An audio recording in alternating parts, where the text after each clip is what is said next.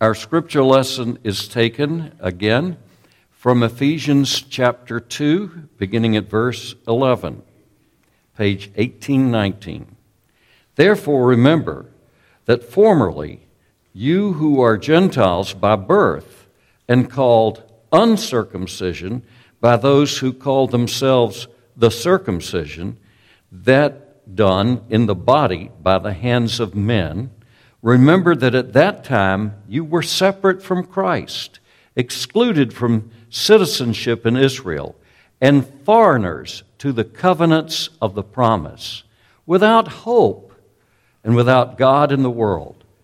But now, in Christ Jesus, you who once were far away have been brought near through the blood of Christ.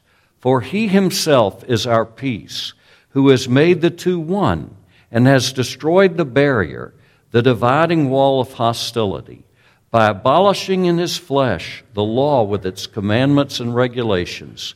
His purpose was to create in himself one new man out of the two, thus making peace, and in this one body to reconcile both of them to God through the cross, by which he put to death their hostility. He came and preached peace to you who are far away, and peace to those who were near.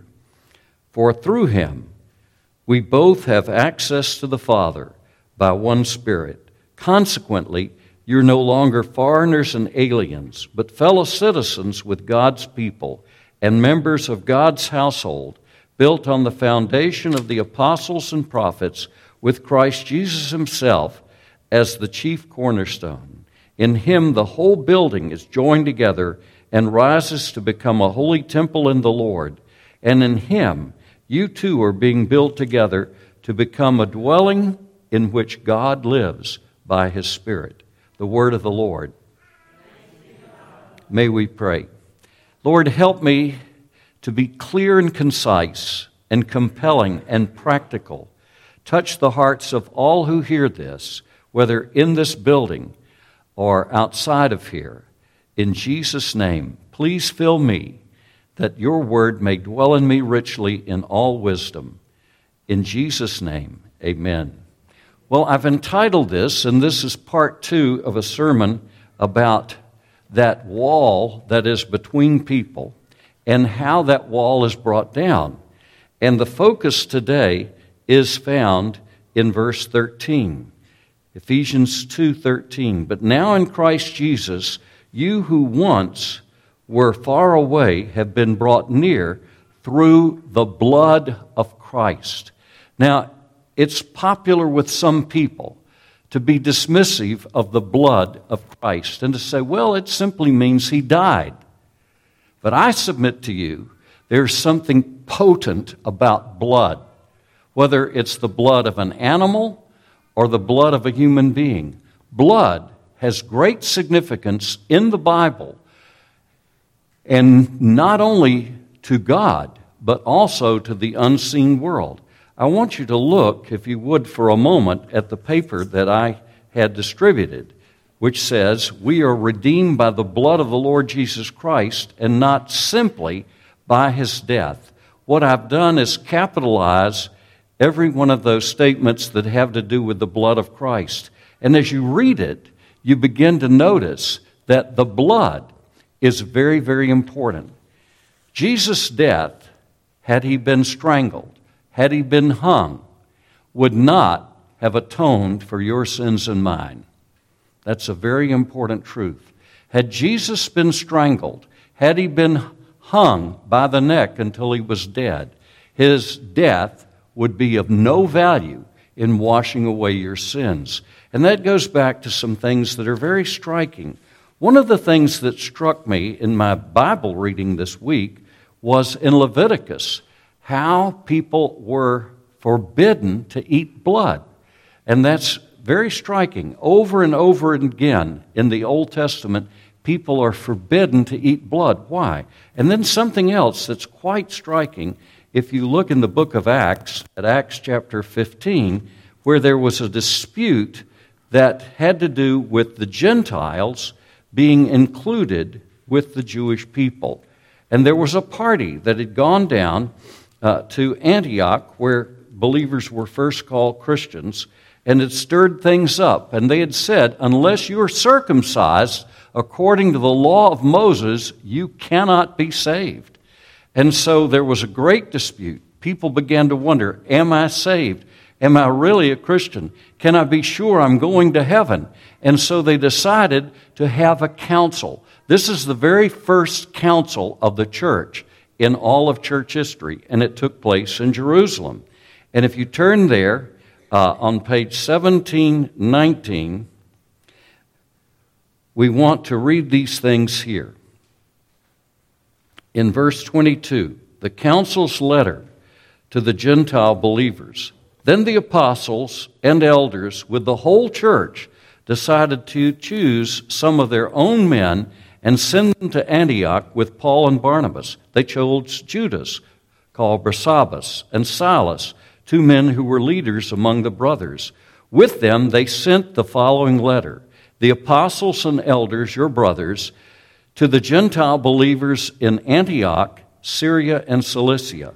And they go in there and they recite the problem. And they say, this is a whole church council now, the very first church council. They're saying, here's the problem.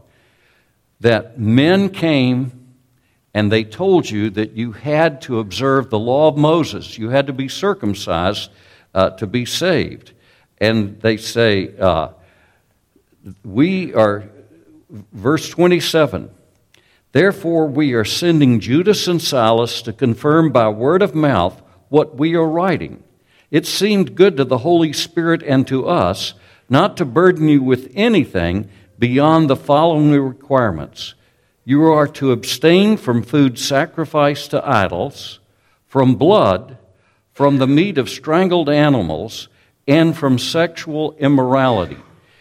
You will do well to avoid these things. Now, I want us to ponder that for a moment. What is involved in those 4 things? Things strangled, eating blood, actual idol worship, and sexual immorality. If you think about it, in light of what we learn in Scripture, all of those things have to do with pagan worship. You see, in pagan times, the demons were excited by bloodshed. You remember Elijah and the prophets of Baal? And what did the prophets of Baal do? They're desperate because they're about to lose. And they're crying out, "O Baal, hear us! O Baal, hear us!" And it says that they did something, and what they did was, as was their custom, they slaughtered themselves. That is to say, they took lances and they began to pierce. That's 1 Kings 18:28. So they cried with a loud voice and gashed themselves according to their custom with swords and lances until the blood gushed out on them. That's interesting. So pagan worship involved shedding blood, and often shedding one's own blood to excite evil spirits. There's something else here, and that is if you turn to Deuteronomy chapter 23 and verse 18. This is a strange verse. I had a friend years ago who begot a discussion with me, and he said, "You know, it's not right to sell dogs." I said, "Really?" Deuteronomy 23 and verse 18. Deuteronomy 23:18. He said, the Bible says that it's the same as paying for a prostitute. Looking there on page 309. He says, no Israelite, man or woman, is to become a shrine prostitute. You must not bring the earnings of a female prostitute or of a male prostitute into the house of the Lord your God to pay any vow, because the Lord your God detests them both. But that's what it's actually saying. The King James Version says something different. To bring the price of a harlot or a dog. What is the dog that's in view here? The dog that's in view here is not a four-legged creature. It is a male prostitute who served in the temple of pagan gods, just like female prostitutes did. And they were, to use the Hebrew word, you shall not bring the hire of a harlot, that is a kadoshah, or the wages of a dog, a kadosh, and that's a male and a female. What's involved in this? The pagan world believed that they were actually having sexual relations with the gods involved when they had sexual relations with a cult prostitute, whether male or female. So they had both. And it's not a literal dog, as in the King James Version my friend thought was talking about selling pit bulls to your neighbors.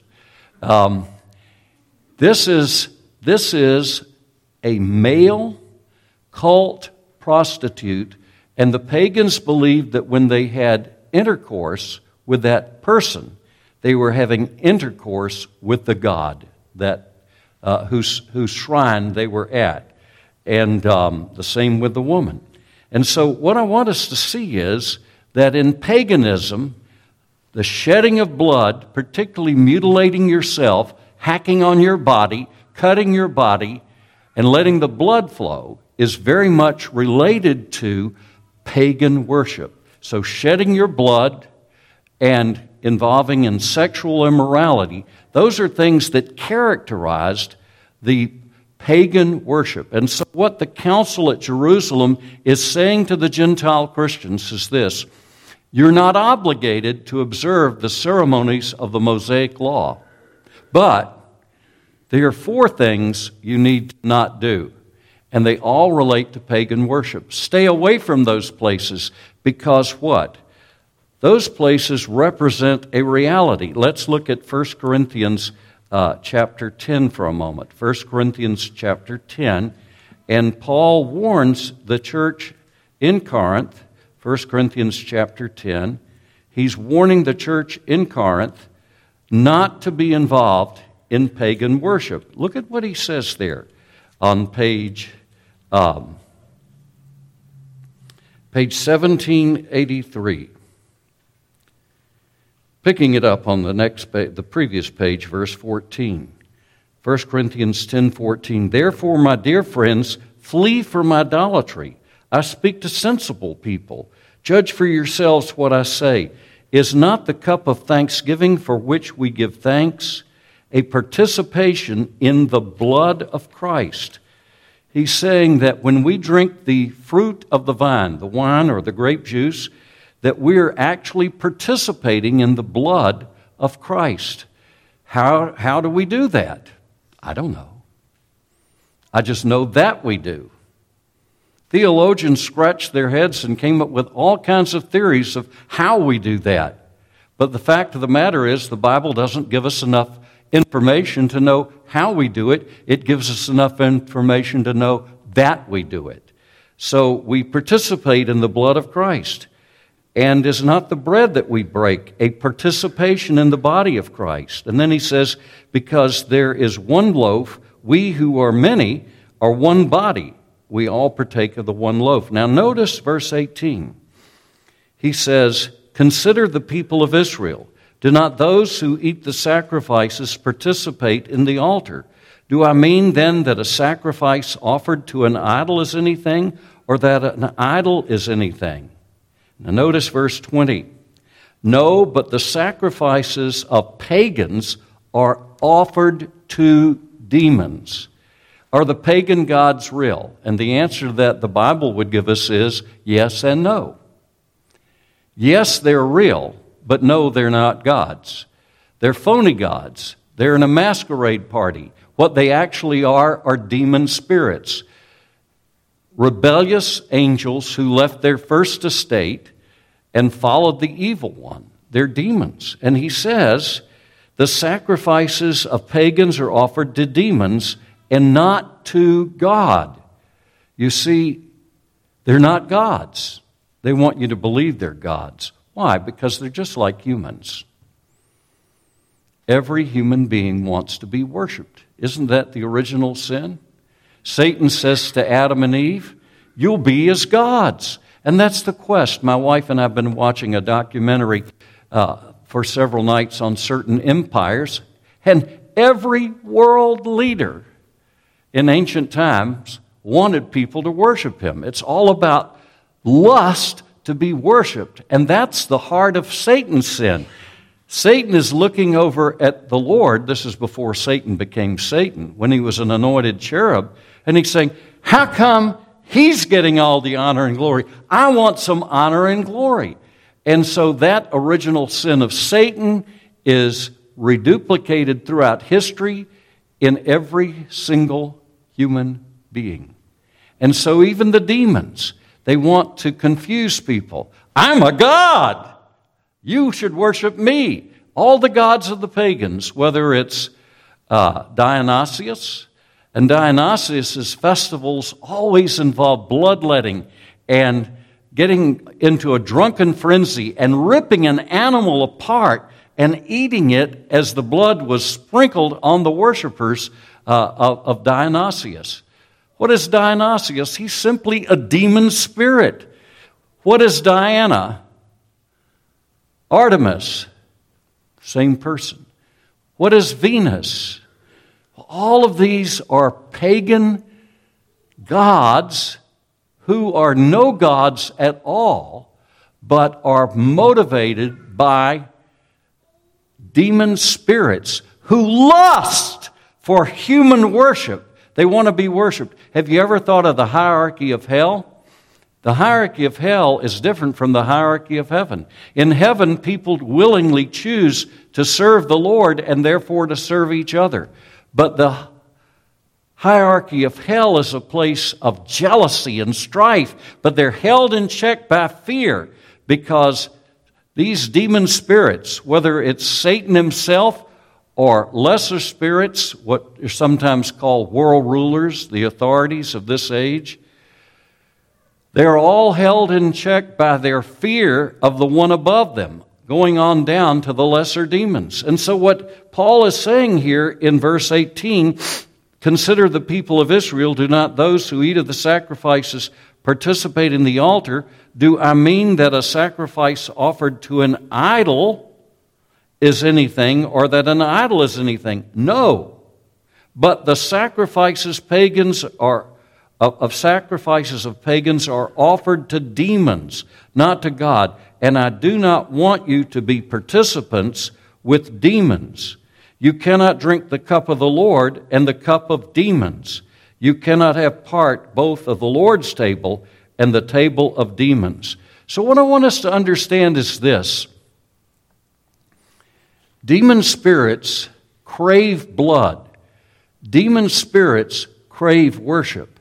Demon spirits, as Satan himself, are under an enormous sense of fear and jealousy, strife, but working to a united purpose because of the cruel lash. Just think of all of the dictators in history and how they drove their subjects either with the belief that they were a god and therefore in the afterlife it would not go well unless they served this human manifestation of the god, or by just abject fear because of the torture and cruelty inflicted. Is there any world ruler in history who did not govern by fear and cruelty? And I'll say only one, the Lord Jesus Christ.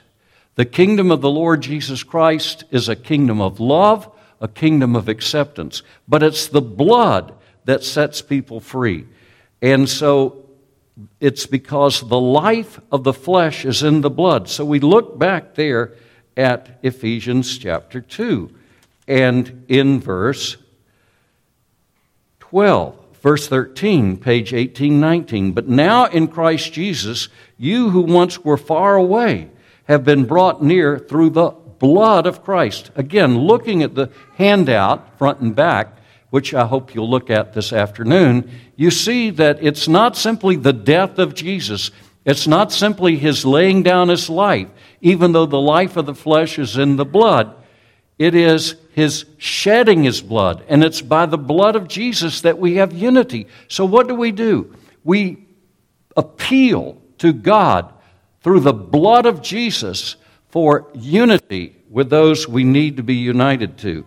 And you notice again as you go through, as we looked last week, about this bringing together of Jewish believers and Gentile believers into one body. And how is that? It's because of the blood of Christ. So don't let anyone ever speak to you and say, well, that's just a metaphor. That's just a figure of speech. I'm reminded, and I've shared the story before, my backdoor neighbor asked me to sing for her on a Sunday, and she happened to be a Christian Scientist. Now, Christian Science is a cult, and it's a cult because it denies some very basic truths.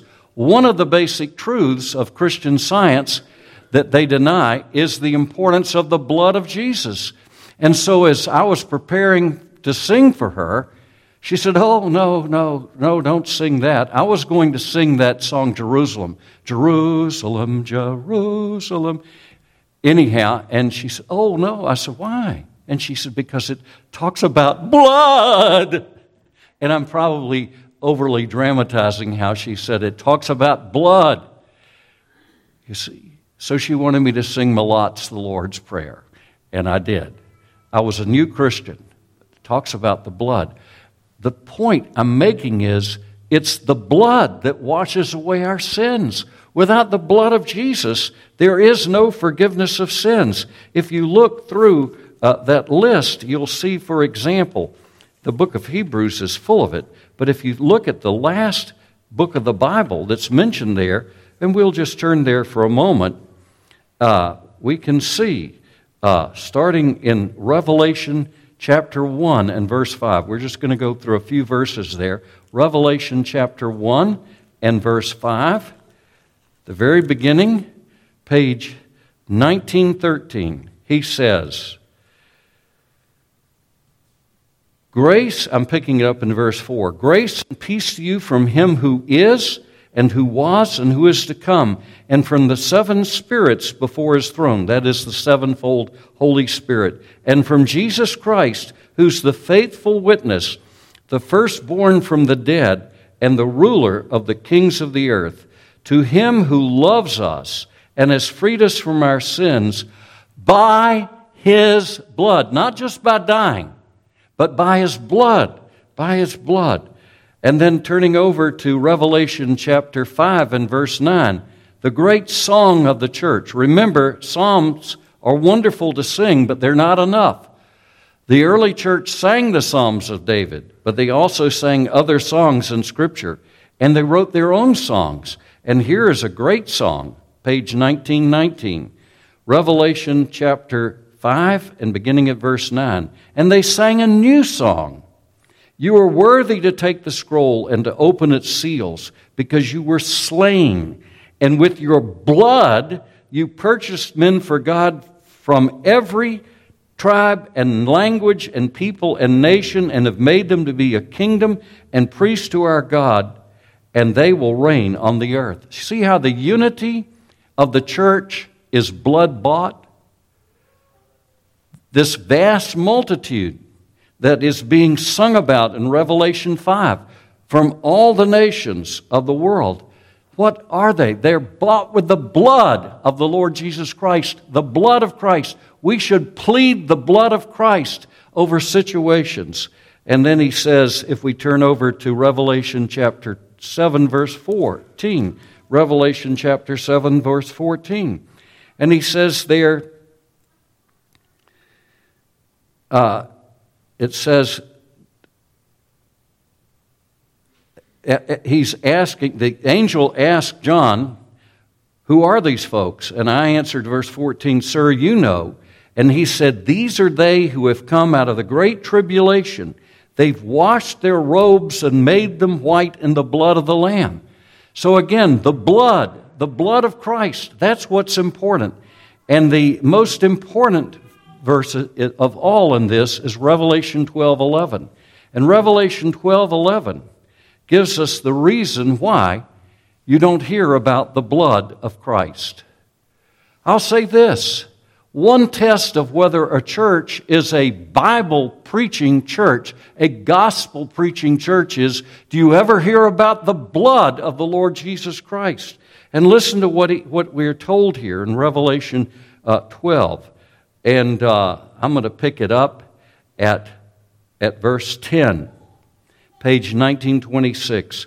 Then I heard a loud voice in heaven say, now have come the salvation and the power and the kingdom of our God and the authority of his Christ. For the accuser of our brothers, who accuses them before our God day and night, has been hurled down. They overcame him by the blood of the Lamb and by the word of their testimony. They did not love their lives so much as to shrink from death. And the point I want to make here, which is a very vital point, is that Satan hates the doctrine of blood atonement. He wants the world to be ignorant about it. He doesn't mind a strangled Jesus. He doesn't mind a Jesus hung by his neck until the life came out of him. He despises the blood because it's the blood that breaks the power of Satan. It's the blood that silences the accusations of Satan. It's the blood that sets prisoners free. It's the blood that creates unity out of the divisions of this world, because our world is ripped apart with division, and it's only the blood of the Lord Jesus Christ that can bring healing, reconciliation, and unity. Our country is being ripped apart constantly. New things happen here and there. People are set on fire with the madness of hell to want to destroy the Church of Christ, as we know about the church in Texarkana, Arkansas this past week. And these things are happening all over the United States. Shootings. Why did a woman taking treatments go in and murder 6 people in Nashville, Tennessee, shooting to death the pastor's daughter? Because that woman was set on fire from hell to hate Christians, to hate believers. What we need to do is plead the blood. When we pray to God, we need to plead the blood. When we've got a conflict with a family member that refuses to be united with us, that is sitting in judgment of us, that is obstinate, we need to plead the blood of Jesus over them. Lord, when we pray, Lord Jesus, we plead your blood over so-and-so. Lord, set him free. Lord, set her free. Because listen, what Ephesians tells us plain and simply is this, that we once, like they, were children of wrath. We were, in the words of Ephesians chapter 2, people who were by nature children of wrath. And we were, in the words of Ephesians chapter 2, we were those who were being indwelt, dominated, and led by the Spirit that is work in the world. Look at what he says there on page 1818, Ephesians 2:1. As for you, you were dead in your transgressions and sins in which you used to live when you followed the ways of this world and of the ruler of the kingdom of the air, the Spirit who is now at work in those who are disobedient. All of us also lived among them at one time, gratifying the cravings of our sinful nature, following its desires and thoughts. Like the rest, we were by nature subjects of wrath. But now, God's great love. The point I want to make is this. Arguing with people is folly. Arguing with people is folly. There's nothing nuttier than getting on the internet and arguing with people, because people, if they are unbelievers, are being dominated by the prince of the power of the air, the ruler of the kingdom of the air, the Spirit who is now in work in those who are disobedient. Not only are all human beings totally depraved, not meaning that they're as bad as they possibly could be, but no part of human nature has escaped the impact of human sin, but they are also indwelt by spirits. That's what he's saying. He's saying, the Spirit who is now at work in those who are disobedient. And so what do? They stir up people to get you mad. You get in an argument, sooner or later you're going to lose your temper because you get frustrated because they just can't see. You can talk all day long to someone who's blind and tell them to describe the colors of the church, what it looks like. They can't see. And you have to understand human beings are by nature blind and dumb and deaf to spiritual things. But not just that. They are being worked on by the ruler of the kingdom of the air, the Spirit who is now at work in those who are disobedient. So what happens when somebody is your neighbor or your friend or a member of your household? Are you going to convince them of truth? Absolutely not. What do you need to do? You need to pray, and you need to plead the blood of Jesus over them. Plead the blood of Jesus. Lord Jesus Christ, you shed your precious blood that human beings would be set free. And I plead with you, Lord Jesus, for my loved one, that person will come to know you, come to love you, because my arguments are worthless, Lord, unless you were in it at the time to speak that word to their hearts through me. It goes back again to prayer, the importance of prayer, and the importance that barriers be broken down. That the church here on Robinson Road should be black and white and Hispanic. People say, well, cultures, to hell with cultures. Cultures divide human beings. I want to belong to a blood-bought fellowship of people whose culture ultimately is derived from Scripture itself and who delight to get together and meet and pray and sing and worship the Lord. That's the culture I want to be part of. The cultures of this world have all been mixed with all kinds of things, even so-called Christian cultures, such as that we had in some ways in the early days of America. But it was a mixture. It was a hybrid. It had elements of Christianity and elements of paganism. The important thing is the church, the gathering together of believers, whether in a home or whether in a building like this. And the important way to have that happen is to plead the blood of the Lord Jesus Christ. And if you're listening to this today,